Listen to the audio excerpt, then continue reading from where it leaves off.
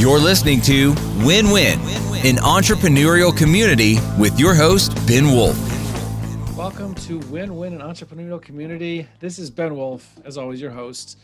We're going to learn from our guest today how to find confidence in conflict and encourage everybody to pause for a moment, subscribe, follow, star, like, leave a review, whatever it is that you're allowed to do on whatever platform you are listening to or watching this on. Will help us get the word out and share the value that we are sharing here with more people. So definitely encourage you to do that. And so without further ado, I want to get into introducing our guest today, who is the founder and director of the American Negotiation Institute, whose mission is to empower professionals through the art and science of persuasion, conflict resolution, and effective communication. He is the author of Finding Confidence in Conflict, How to Negotiate Anything and Live Your Best Life. The Amazon link is going to be in the description and the social media.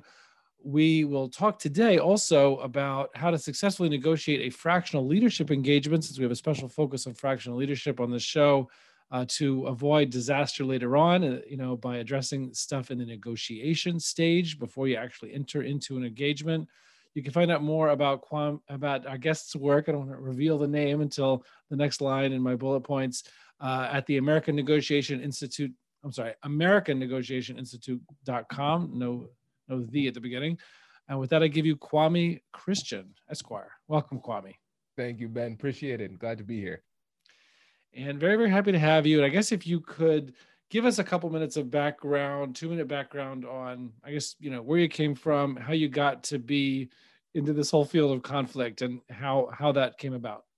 Yeah, so I think to get an understanding of how I arrived here, we have to go back to undergrad, because I think most people would say, okay, you're a lawyer, so that's why you're doing this, because you negotiate business deals. Not exactly. So my undergrad degree is in psychology. I love psychology. And so when I was in school, I wanted to be a therapist for a while. And then, some things happened and I became a lawyer. I won't bore you with the details. But when I was in law school and I took a negotiation course, I kind of just stumbled into the negotiation course because it fit into my calendar. Mm-hmm. That was the first time I saw psychology so clearly in the field of study of the law. And I said, listen, no matter what I do, this is going to be a major part of it. So I did a negotiation competition at the law school. We won, my partner and I, we won that. We were able to make it to the regional competition of the American Bar Association competition in Ottawa, Ontario. We won that too. And then we made it to the semifinals of the national competition in Louisiana. So I said, yeah, this has to be part of it. So for me, my entire career was kind of finding a way back to negotiation as a specialty. And so for me, practicing business law was really just homing my skills to become a better teacher of negotiation. So I still practice, not very much, but I still practice to make sure that I can keep my skills sharp. I'm a mediator as well. And so I want to make sure that I still get my hands dirty and still have the skills of a practitioner, because I know that makes me a better teacher. Right. And so that's really what it is for me. I just love helping people to have these difficult conversations, because we believe the best things in life are on the other side of difficult conversations. And I just want to help people to live that best version of their life. Right. That's awesome. And, it's interesting. I guess most people go into it the other way, that, they want to go into transactional law, or they want to go into litigation. And, just in order to do that, you can't do that until after negotiation. So you've got to get there. But, your passion is that side of it. So coming into law the other direction. And I think we've talked about this before. I was in bankruptcy and corporate restructuring law for a few years before I got into this entrepreneurial stuff. So, one of the main focuses on the show, and for me personally, is the whole area of fractional leadership, right? Is people, business owners engaging with experienced executives who maybe they don't need or can't afford someone of that caliber full time yet. So they bring them on fractionally, maybe a day a week, whatever the commitment is, to be a part of their leadership team and to bring on a level of experience that they would have never been able to find or afford otherwise on a full-time basis. But dealing with this industry, so you have all these people engaging at a very intimate level of their business, and like bringing someone on their leadership team even though they're not being hired, but it's still a very deep engagement. There's big hopes and dreams associated on the business owner side with what they're hoping to achieve, or the problems and challenges and bottlenecks they're trying to get over by bringing this person on board, the CMO, COO, CFO, whatever it happens to be. So how do they in the negotiation stage deal with the touchy issues that maybe they don't want to talk about, or maybe the fractional leader is afraid of like losing the deal and of not getting the client? How do they deal with touchy issues? I think some of the things like nailing down deliverables, what's expected, having hard conversations about that so that we don't get have expectations dashed later on by not talking those things out in advance. What happens when the fractional leader needs vacation time? Like, how do you handle that? They don't want to feel like they're not available. And so they're afraid to say that they ever take vacations, like that they're human. So what advice do you have, I guess, for both business owners and fractional leaders? I guess start wherever you want on successfully navigating that negotiation phase before the engagement even begins. Yes. So first of all, let's start off with empathy, because I know a lot of people struggle with difficult conversations. They're really awkward. And the reason why I'm so passionate about this is because I'm a recovering people pleaser. That's what the whole first book was about, overcoming that confidence, figuring out what those psychological barriers are. So I can empathize with the reality that it's tough. And then the other reality that is, I think, unfortunate, given the first reality, is that if you want to be successful in this role, you have to have those difficult conversations, because avoidance of difficult conversations is the thing that makes difficult conversations unnecessarily difficult. So for example, just we have plants in the front yard, so this is top of mind. Weeds. I don't like dealing with weeds, but right. If I wait, the weeds get big and thorny, and now it's a bigger issue to deal with. And so avoiding the conversation doesn't lead to completely avoiding the conversation. It just leads to avoiding the conversation now. So you're satisfying your present day comfort, but causing problems in the future for yourself. Right. So going back to what you said, Ben, about expectations, this is really what it comes down to. When you think about any relationship, business or personal, the single thing that leads to the breakdown of all relationships is the violation of expectations. And so, for instance, when it comes to communication, for us as lawyers, right? I might say, good communication is I update you when something happens. And then for the client, they might say, good communication is you update me weekly. And so they might say, I'm a bad communicator, but it's really a violation of expectations. We didn't have that important conversation first. Right. And so here's the thing. If taking vacation is in fact a problem, I want to know that now, because it doesn't make it not a problem in the future. Because right. the reality is not all deals are meant to be had. We're testing out the waters in this.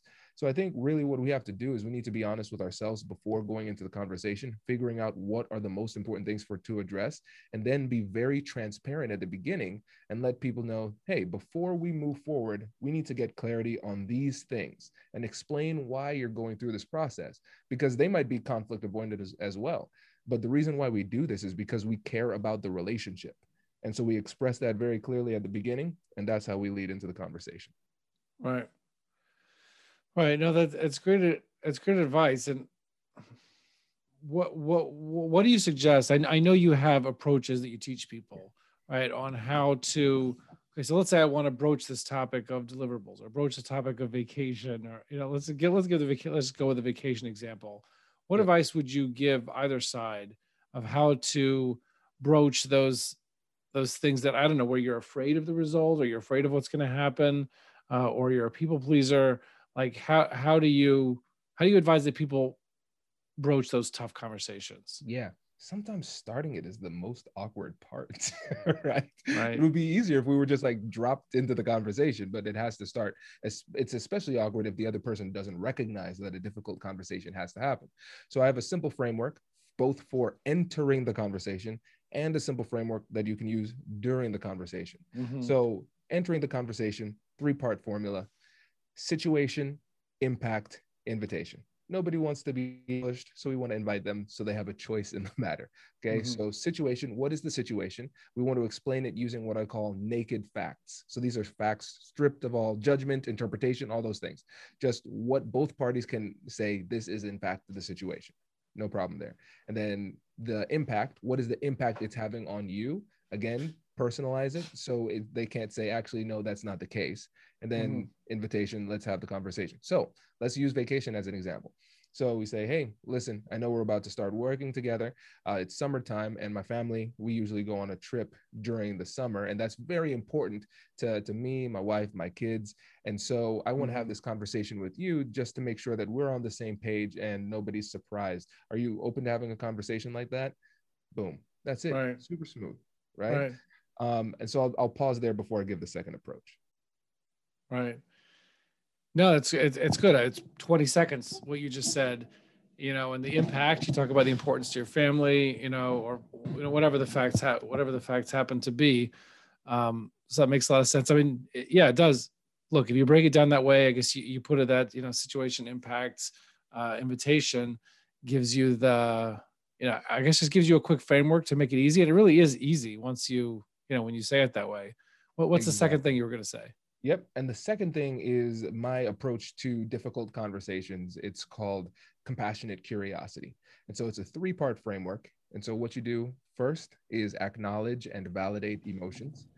Second, get curious with compassion. And third, joint problem solving. So acknowledge and validate emotions, get curious with compassion, joint problem solving. And it's designed to help you both at work and at home with all of your difficult conversations. And it's designed for specifically emotional conversations too. So once you recognize that somebody's displaying a little bit of an emotional challenge here, what we would say is, it sounds like, or it seems like, and we're going to label the emotion. So it sounds like this had a real impact on you. It seems as though what I said is probably, it might inconvenience you going forward. Is that right? And so we want to label that emotion and give them an opportunity to share, express themselves. And then with validation, all we're saying is, that makes sense. I can understand, given your perspective, how you got to that point. We want to summarize and let them know, I see you. That makes sense. This is just empathy. And then with getting curious with compassion, what we're doing is we're asking open-ended questions: who, what, where, when, and how. Avoiding why in really tough conversations, because oftentimes that could be seen as judgmental. And so just gathering information, learning more about the situation from their perspective, and then transitioning into joint problem solving where we're collaboratively working together. So the nice thing about this framework is that even it can seem really confusing as the conversation develops. There's a lot going on in our head, but this framework tells you exactly what to say and when to say it. Anytime you see emotions, acknowledge and validate. If there's nothing else, no emotional issue, then we're going to ask questions to gather information. If we have enough information, then we work together to solve the problem. Super simple. Right. I really like that. And the challenging part, I'm sure I speak for people listening to this and for myself. I say that the challenging part of this is that if I disagree with that person, and I know that going in, then I'm tempted to feel that by acknowledging and validating their feelings, and again, even though it's not technically true based on the way you described it, I'm tempted to feel, if I acknowledge and validate their feelings, or if I ask curious questions without yet, offering my own opinion, but just understand their side, that I feel like I'm conceding to something that I disagree with, or that I think is wrong for some reason. So how do you advise that we self-talk, or that how do we respond to our own inner voice that makes us hesitant to acknowledge and validate what other people are feeling? And so here's the thing. I want to focus in on one word that you said, Ben, because you said it feels like I'm agreeing, right? And so that inside of us, that is an emotional desire. That's our ego wanting to come out. It's not a rational thing. It's more of an emotional thing that leads us to want to say something. And one of the things I always say about empathy is that empathy isn't a concession. It's a necessary part of persuasion, because we almost have to earn the right to be able to tell somebody that they are wrong, right? Because in their minds, they're saying, you haven't even listened to me well enough to be able to be in a position to know that I am in fact wrong. So essentially what we're doing is we're proving that we're understanding. And a lot of times people just want to be heard.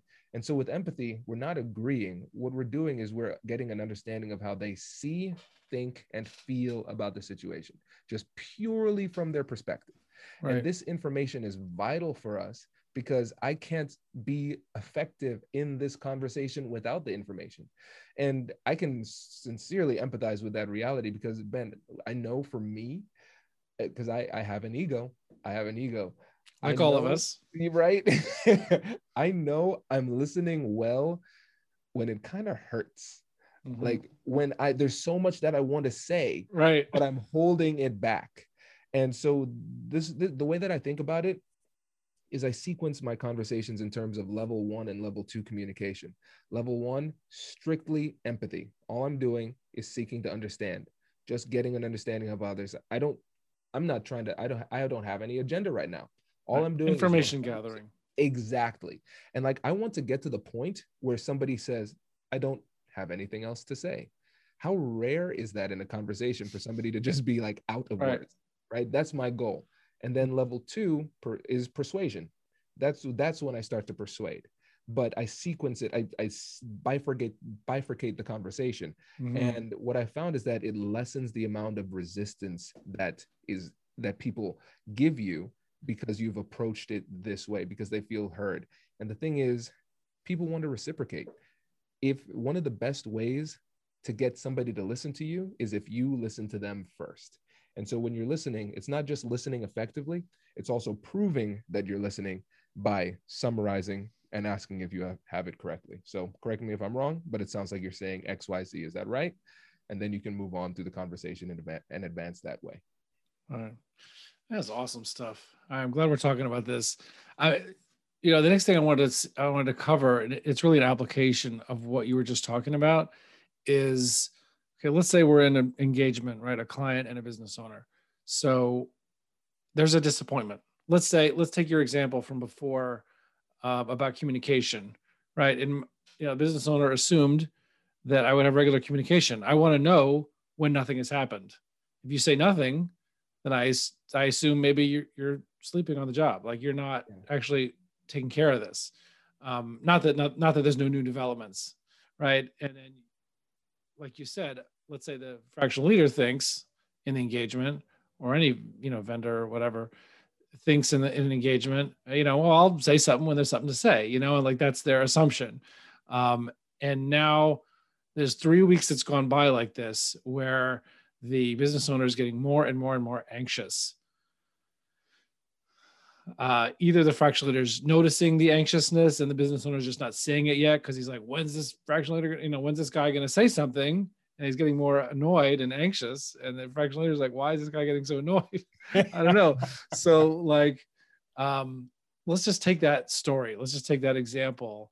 I could maybe give an example of what it looks like to use either I guess there's emotions here. So maybe using the acknowledge, validate, curious questioning, or the first method. I don't know. Yeah. Well, whatever you think. Ben, if you are open to this, maybe we could just do an impromptu role play. Okay. Who should be who? I'll be the fractional leader. You could be the anxious business owner. I'll be the business owner. Yeah. Got it. And so let's pick up the conversation where it's like, let's say the conversation just started, but I think everything's okay because I'm just working quietly behind the scenes, but I'm picking up on some tension. Right. And so this is where I would start. So I would start off again. Let's run through the scenario so people could kind of try to identify what I'm doing at what point. So acknowledge and validate emotions, get curious with compassion, joint problem solving. So first I recognize some tension, but I'm not exactly sure. So I'll ask in a humble but curious way, but acknowledging the emotions. And then we'll just jump in here. So, hey, Ben, I might be off base with this, but correct me if I'm wrong, but it sounds like you might be a little bit uncomfortable with how our relationship is operating right now. Am I sensing that right, or am I way off base? Well, I mean, I don't know about the relationship. I guess if I had to think about it, I guess what's bothering me is that, I mean, I don't actually know what you're doing.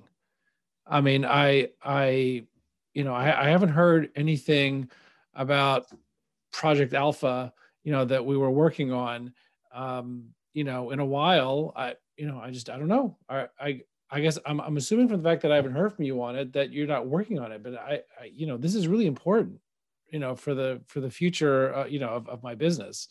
And so I guess I'm just, kind of upset that that maybe you're not working on this, or you're not taking the priority of this thing seriously enough. Okay. And so let me just summarize real quick.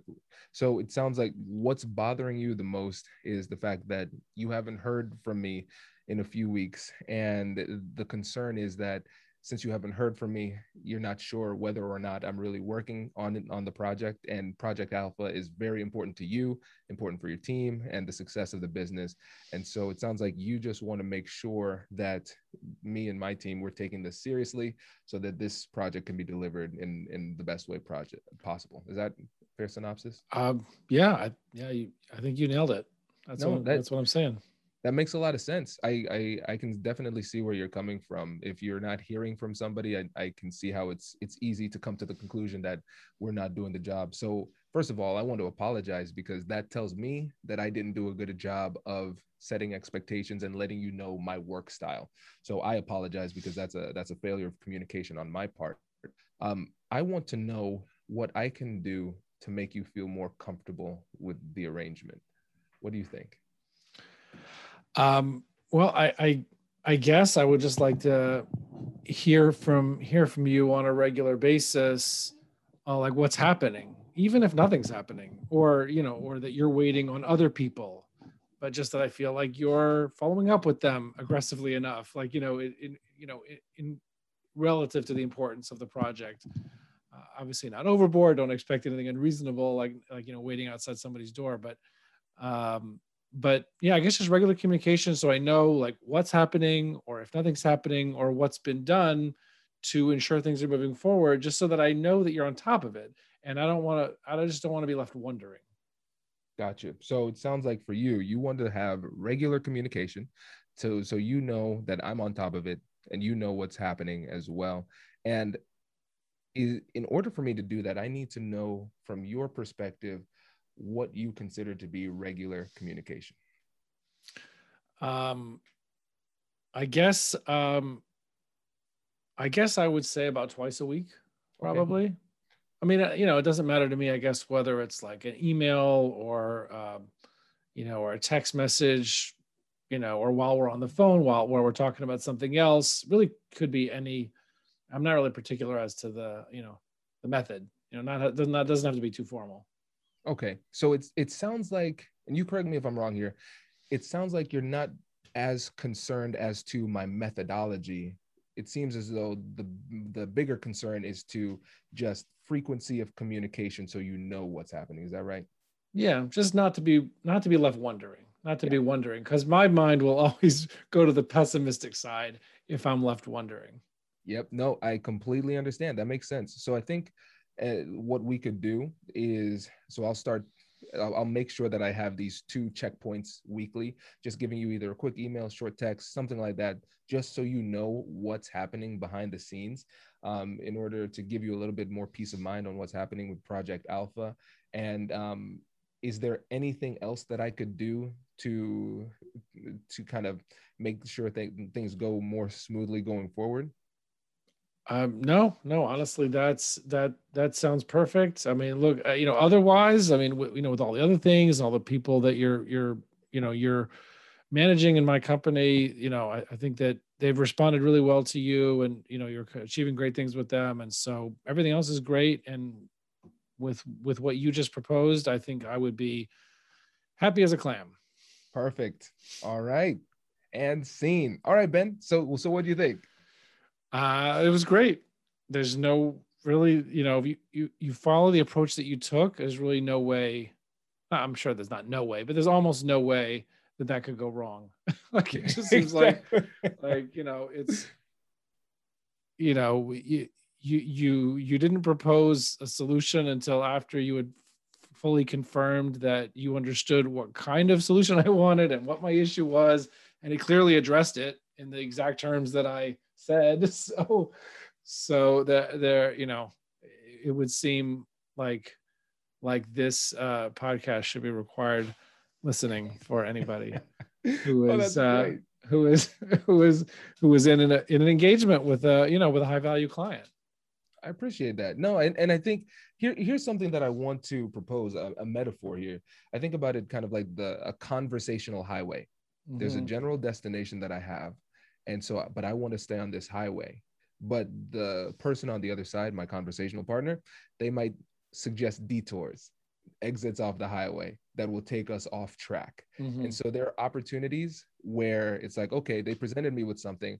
I could take us off track, but I'm going to stay focused on the goal.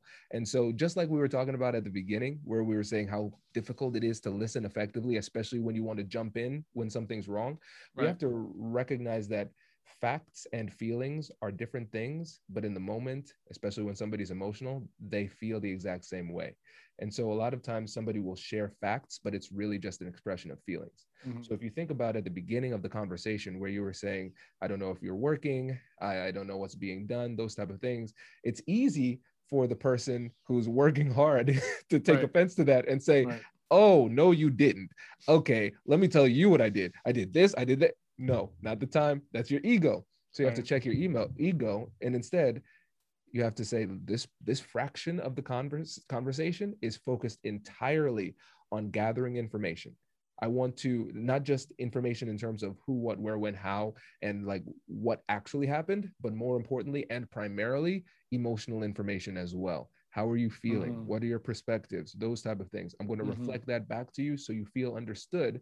And then once I see that level of emotionality, tension, whatever it happens to be, start to dissipate, that's when I can transition to open-ended questions that are more problem-solving in nature. Right. Well, this is good stuff. I think that with the acknowledging and validating emotions, with curious questions and conversation, joint problem solving, I think with that method, I think with the points that you made about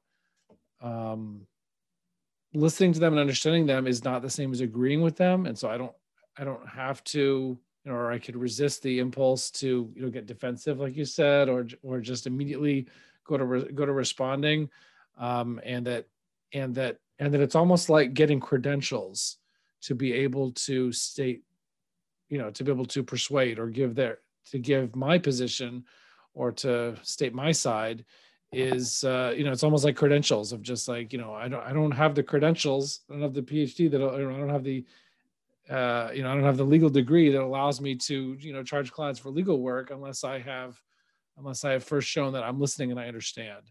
And then once I pass that phase one, then I have the credentials to then go and persuade. And if I think of it in my head like that, it can kind of tamp down my own desire to talk or respond or defend. Absolutely. Yeah. You have to earn it. And the thing that's frustrating is that, especially when you are hurt, when you felt as though you're the aggrieved party, you're not being treated fairly. You're saying to yourself, they don't deserve this level of empathy, right? I shouldn't have to earn the right to say my piece. And those words by themselves in isolation, they make complete sense. But then when you take into consideration the reality of emotions and psychology and the way that the brain works, it doesn't make strategic sense. And so we have to remember this: we can't send a message unless the person is psychologically ready to receive it. We have to make sure that we take the time to get them in the appropriate mindset for them to receive the message. So we have to earn it. All right. Well, this is great. Kwame, I really, really appreciate you coming on and sharing this. I think it's extremely useful. I think the whole case study, like improv that we did, was great, and it was very helpful, and I think makes it very concrete for people, even though obviously the principles and the way you taught it was great too. I think the two together are amazing. And I just really appreciate you coming on today. My pleasure. Thanks for having me, Ben. Well, definitely my pleasure. Thanks for coming on. And well, hopefully, I got to share your information, AmericanNegotiationInstitute.com. You can find out more information about you there, get your book there, on the social media, on the podcast, description. And, I appreciate you coming on, and we'll see everybody else on the other side too. Thanks, everybody. You're listening to Win-Win, an entrepreneurial community with your host, Ben Wolf.